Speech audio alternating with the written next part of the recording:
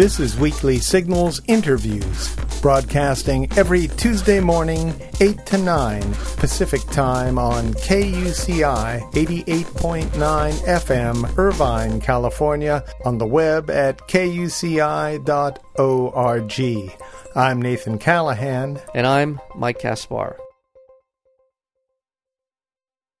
In his new book, Tokyo Vice, an American reporter on the police beat in Japan, our guest today, Jake Adelstein, tells the story of his journey from an inexperienced cub reporter in Japan to a daring investigative journalist with a price on his head.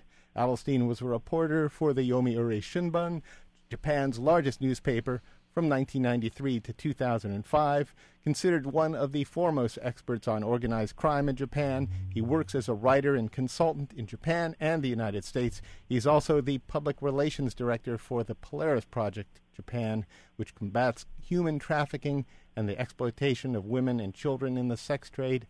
Jake Adelstein, welcome to Weekly Signals. Thank you. It's a pleasure being here. Well, it's very nice to have you. How are you today? You're in Missouri, huh? Actually, I don't usually like to say where I am these days, but I'm in the United States. Why is it that you don't like to say where you are? You know, I think I've pretty much cleared up most of the trouble I had with one very angry Yakuza boss who is now allegedly studying to be a Buddhist priest. But why take in the process of in the process of writing about the other three people who got liver transplants at UCLA, the other three Yakuza, I named one of them who felt that I had impugned his honor by implying that he also made a deal with the FBI when that was not the case. And unfortunately for me, he recently became boss of the Matsubakai, giving him about 2,400 people under him who may share his anger. I'm trying to work out a peace treaty with him in the sense. Very good. My goodness. Yeah. What did you, when you were writing this book, Tokyo Vice, did you have some sense that you were heading into this kind of territory? What was your sense of your own personal safety when you were writing this? Well, when I started writing this book in 2006, I know I had this one unpleasant encounter with Godo Tanamasa, who is the head of the Godo Gumi, one of which had about 950 people in its heyday, part of a larger Yakuza group called the Yamaguchi Gumi, which has 40,000 people. So out of 40,000, he had about 1,000 people under him. When I started writing the book, I wasn't, I felt that, if I ever found out the details of Godo's liver transplant in the United States, that I would include that in the book and publish it after he was dead from, his failing liver. I didn't count on the fact that that the original publisher of the book would leak out the contents onto the internet and that he would read it and become very angry. So I think writing the last part of the book was fairly tense. I have memories of being trapped in my room, smoking lots of cigarettes, with the window shuttered. Now, how did this whole journey begin for you? How did you end up in Japan? Trace us way back when you applied for the job at the newspaper there. Well, I fell into that category of people in the 80s who saw Japan as a place to go study, the martial arts, the roots, and do zazen, which is Zen meditation, and achieve kind of warrior philosopher status. I can't say that now without kind of grimacing, but at the time I was very sincere. So as an exchange student, I went over to Japan and studied at Sophia University, which is a very respected school there. And I was only there a few months before I found a room in a Zen temple, and the agreement was that I would behave myself and go do zazen, the meditation practices, and the sermons every Sunday, or at least once a week, maybe twice a week. And in exchange, I was allowed to live there for essentially free. So it was a good deal, and it was total immersion in Japanese society. And were you versed in? Did you speak Japanese going over there? I had a year of Japanese under my belt. The problem with Japanese language teaching at the time in the United States was they would teach you this very polite formal Japanese, which no one uses in daily life. Mm-hmm. So you were always in this strange position of being able to communicate what you wanted to do and not understanding what people are saying back to you, because, of course, they're speaking to you in informal Japanese, which they think is probably easier for you to understand. Mm-hmm. Okay. So you're over in Japan. How did you get involved in crime writing? What was the first experience with that? Were you just put on a beat where you discovered this was going on, or? Yeah. You know, newspapers in Japan, which still hire people and aren't firing them, unlike the United States.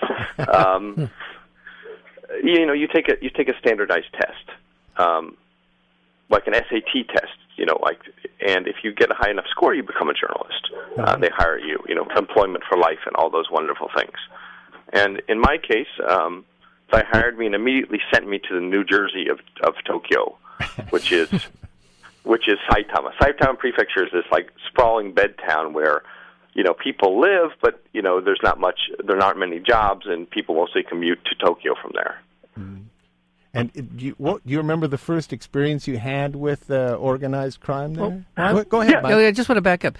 When did you know you were going to be a crime reporter? I mean, did you go into and say, did you get an opportunity to pick what you wanted to do? Or did entertainment, sports, or crime? Yeah, or crime. Did you? How did that come up? This is interesting. When you all Japanese newspapers start almost everyone without exception on the crime beat, on the police beat. That is considered to be where you learn the ABCs of the job. Who did what to whom, where, when, why. Why always being, the very last thing you ask about. So I didn't really have a choice. They put, I was sent to Saitama. They put me on the police beat. Before I even went to Saitama, I asked on my own if I could intern, so I could see what the job would be like, because I had plenty of time before they hired me, and I had about a year before I was supposed to start the job. So the very first story I ever wrote was about Yakuza shaking down Israelis who were selling trinkets on the streets. Did that get you into any trouble at all? Did you get a taste of what you were going to see in the future after that story, or? Yeah. My life wasn't so Yakuza heavy at the beginning. I had more delightful stories about husband and wives serial killers who bred bred dogs on the side, or killed people on the side. It depends on what you want to say. What their main occupation was. Okay. Well, I guess the Yakuza, we have gangs in America. We have organized crime in America. We have sort of the strata, the tiered criminal element within America. Does Yakuza reach down into the how far is the reach, and how organized are they in terms of the crime in Japan, in relation even to America? Or is it? I should probably explain this, and I've given this lecture to the FBI before, because it always kind of blows people's minds away. The Yakuza aren't a secret organization in Japan. Right. I mean, they have their offices, which are well known. Actually, if you wanted to find out the 22 top Yakuza offices, go to the National Police Agency of Japan's webpage and look them up. That's how open they are. Mm-hmm. Their offices in Kobe, the Yamaguchi-gumi, that's an entire city block. So they operate with impunity out in the open. Some of their business ventures are set up as front companies, meaning that they look like legitimate companies. Sometimes they're even listed on the stock market. They're incredibly organized. It's like the mafia was in the 50s. Well, go ahead. I was just going to say, we've all seen The Godfather, and they're sitting around the table, the Brando, the five families, and they're trying to really basically divide up the city of New York. And they're also talking about going legitimate. And that's what they were always hoping to be able to do eventually, to be legitimate. Now, is that sort of a version of what's happened in Japan, where did the Japanese, as a society, they recognize that there'll always be crime, there'll always be gambling and prostitution and all the rest of it, so let's make it as sort of proper as we possibly can, even though it's considered illegal? I mean, I don't understand. There's a disconnect here. I'm not getting actually, yes. What you say is very accurate. What many police officers still say. You usually have to get them kind of drunk to say this, because there's still that reporter police police officer divide.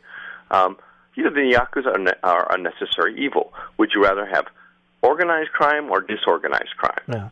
Yeah. And one Japanese police officer said to me, who was very well read, that in Chicago the lowest crime rates they had on the street crime rates they had was when Al Capone ran the city.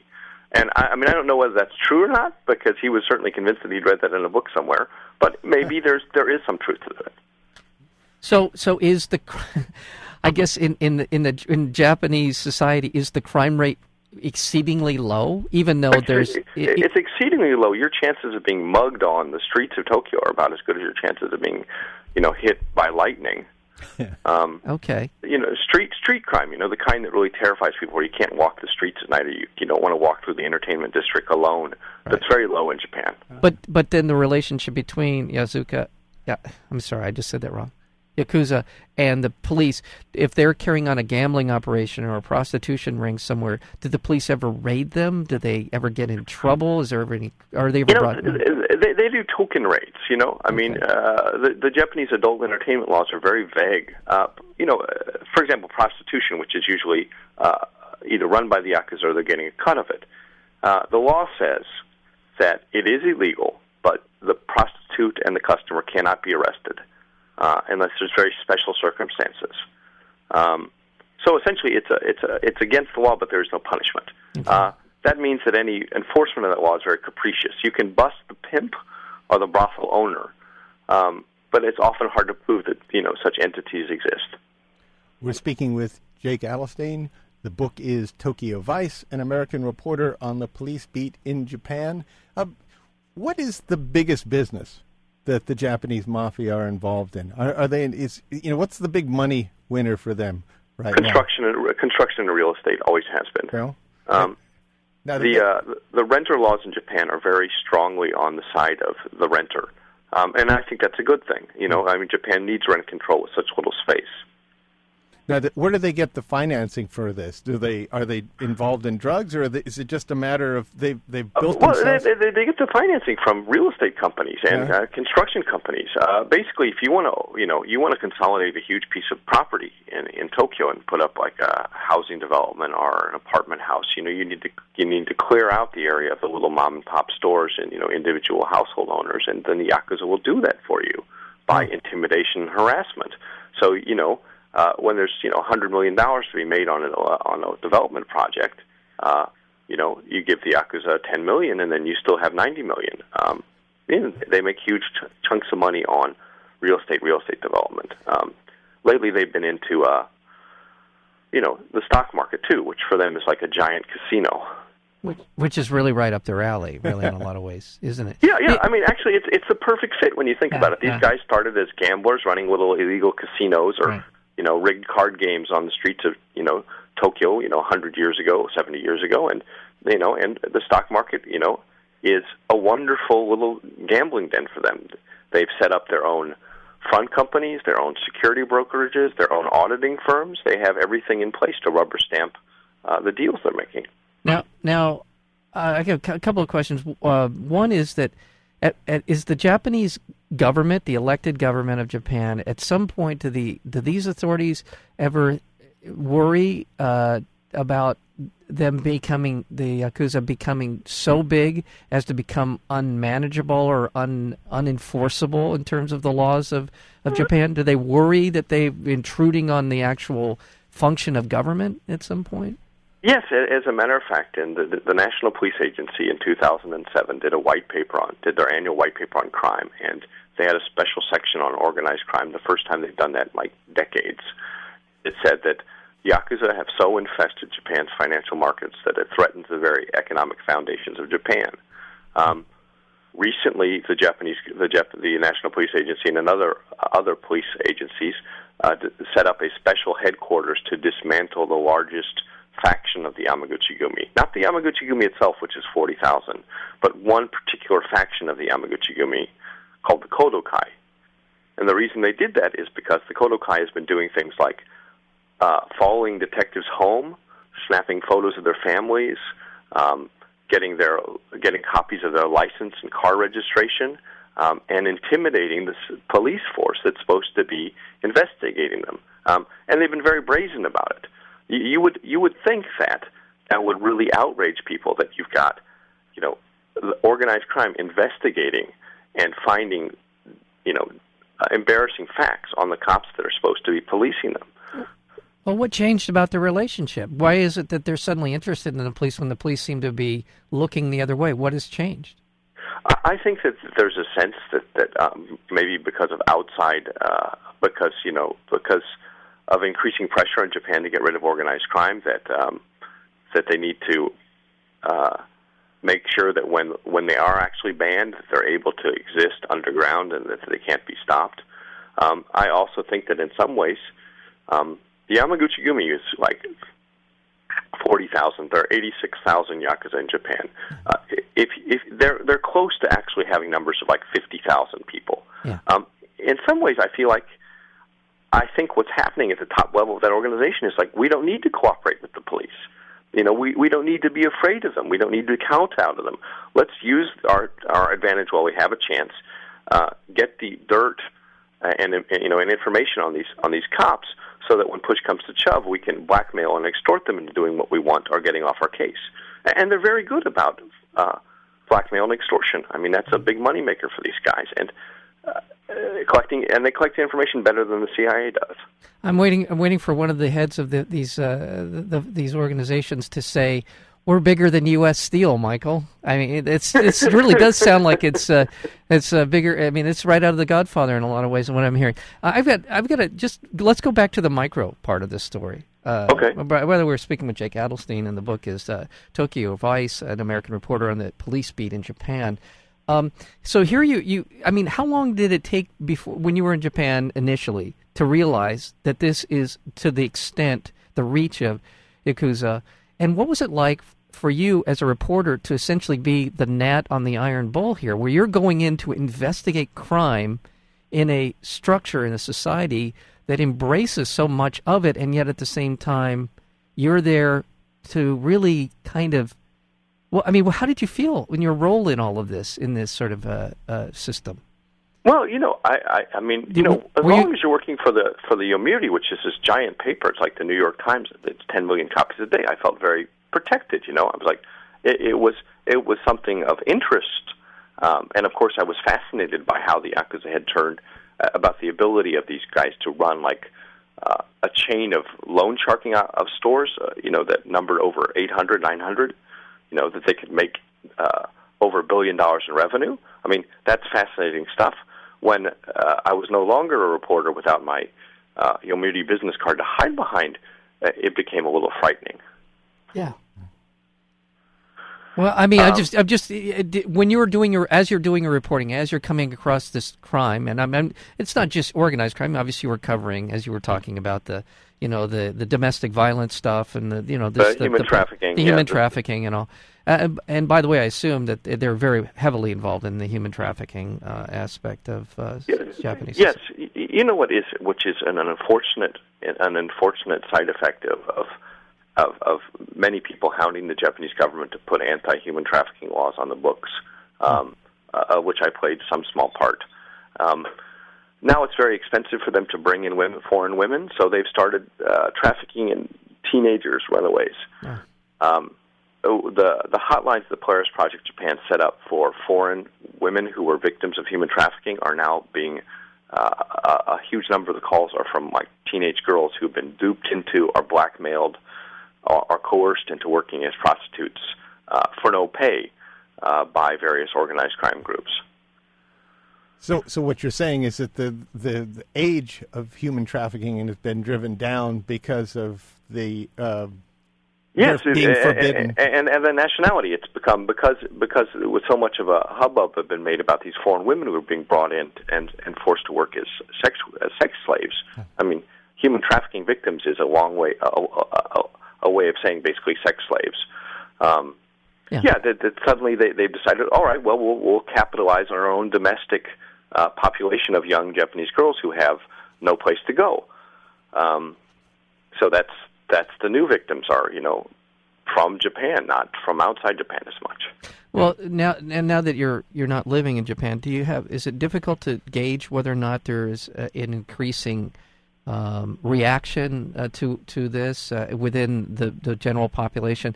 When you were there, given all the organized crime that was going on, I want to say super organized crime when it comes to the Azuka, was there ever much of a pushback from the general population? And is there more now that as you just described, you're seeing more human trafficking, younger and younger? Is there much reaction to does the population of Japan have a way of essentially putting some reins if the government itself doesn't want to on these people? Yeah, actually, I am in Japan about half of the month each month. I go back and forth. Okay. I can never leave Japan. When I'm in Japan, I have a bodyguard who is an ex-Yakuza crime boss himself. Wow. Giving him some kind of clout. Yeah, if the job market wasn't so tough, I don't think he'd be working for me, but he's a good guy.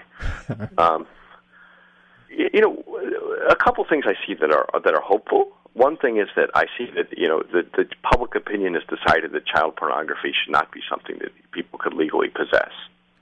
Okay. Now, just and I have a cursory understanding of Japanese culture, but I've seen literature, and they tend in their sexually explicit material, they tend to, at least what I've seen, maybe I'm giving away too much here, but they seem to embrace kind of a younger sort of, their pornography seems to be what we would find abhorrent, and I think on many levels. With child porn. The word for rolikon, like from Lolita and Complex, which in Japanese becomes rolikon. Okay. For that type of thing. I don't know why there is an obsession amongst a large part of the Japanese population. I'm not saying the majority of sexually violating young girls. Yeah. Why that is found to be stimulating. I couldn't tell you. I'm not a cultural anthropologist. I do know that is a huge part of the entertainment market, and that there's a whole. In the electronics district, there are whole stores that are basically these kind of games where that are simulated rapes on young girls. And the anime stuff, and the anime and the comic books. Yeah. It's not the majority of the market, but it's significant enough in the share that millions of dollars are at stake. If you ban that kind of stuff, people lose money, and when it comes to money, nobody wants to, not eat. Now, does the organized crime there have are they involved in that? Involved in human trafficking and involved in this, the promotion of this kind of pornography? Or are they? Of course. Yeah. I mean, when we put it in the simplest terms, right? If you're running child prostitutes, not only can you run them as child prostitutes, you can also take photos of them and make child pornography. Yeah. The problem with child pornography for these people in terms of profit is now that due to the internet, once somebody buys a DVD, they upload it and then everybody gets it for free. So the profit model for child pornography isn't what it used to be for these guys. But let's say you have 9 girls working for you, or 10 girls working for you, 10 underage girls working as your prostitutes, and you're not paying them. You're paying only them, enough to live, or you're paying for their apartment. If each girl does 3 customers a night, and it's about $300 to $400 a customer, let's say each girl pulls in $900 a night. That's $9,000 a night. I mean, do the math. Even if you give them the weekends off, in a couple months, in less than half a year, you've essentially made $1 million. I mean, the Yakuza get into human trafficking and stuff not because they're sadistic meanies who like watching women suffer. It's because there's a demand for it, and the profit potential is huge in a short time.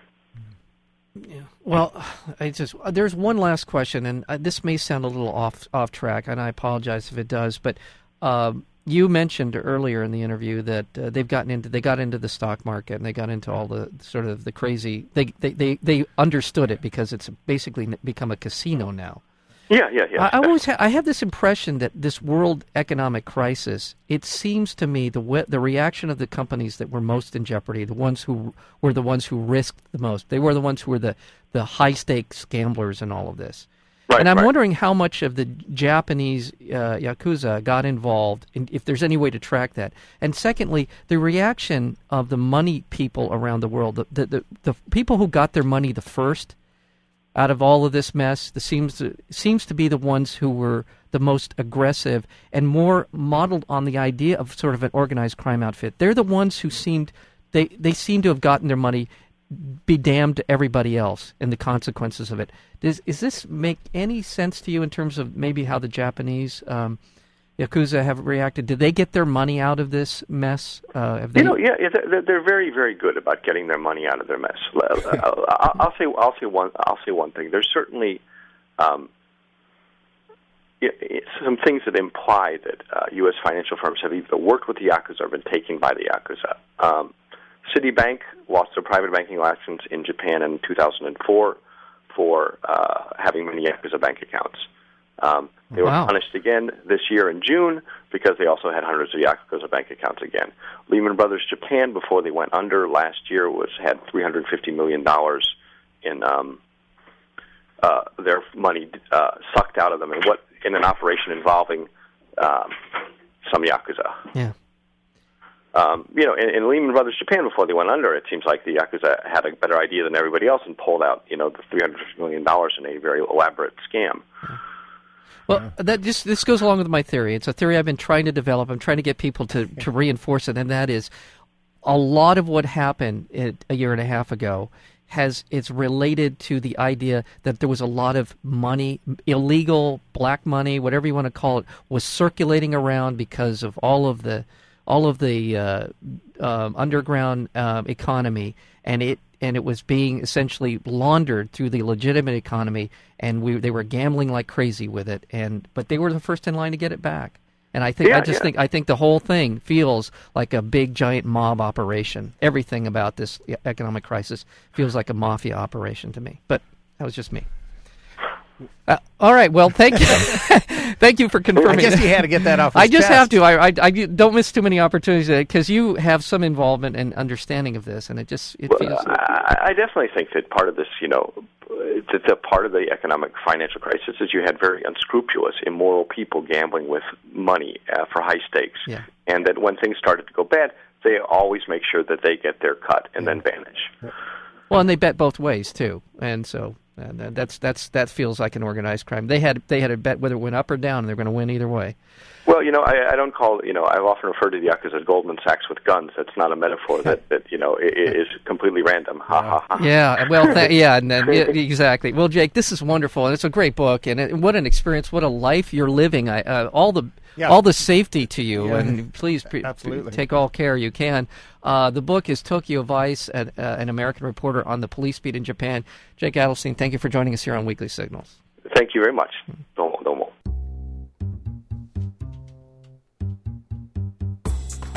To learn more about Weekly Signals interviews, including upcoming guests, or to download the podcast, visit our website at weeklysignals.com. And be sure to visit nathancallahan.com for daily readings and feature articles. Until next week, I'm Nathan Callahan. And I'm Mike Kaspar. And this is Weekly Signals.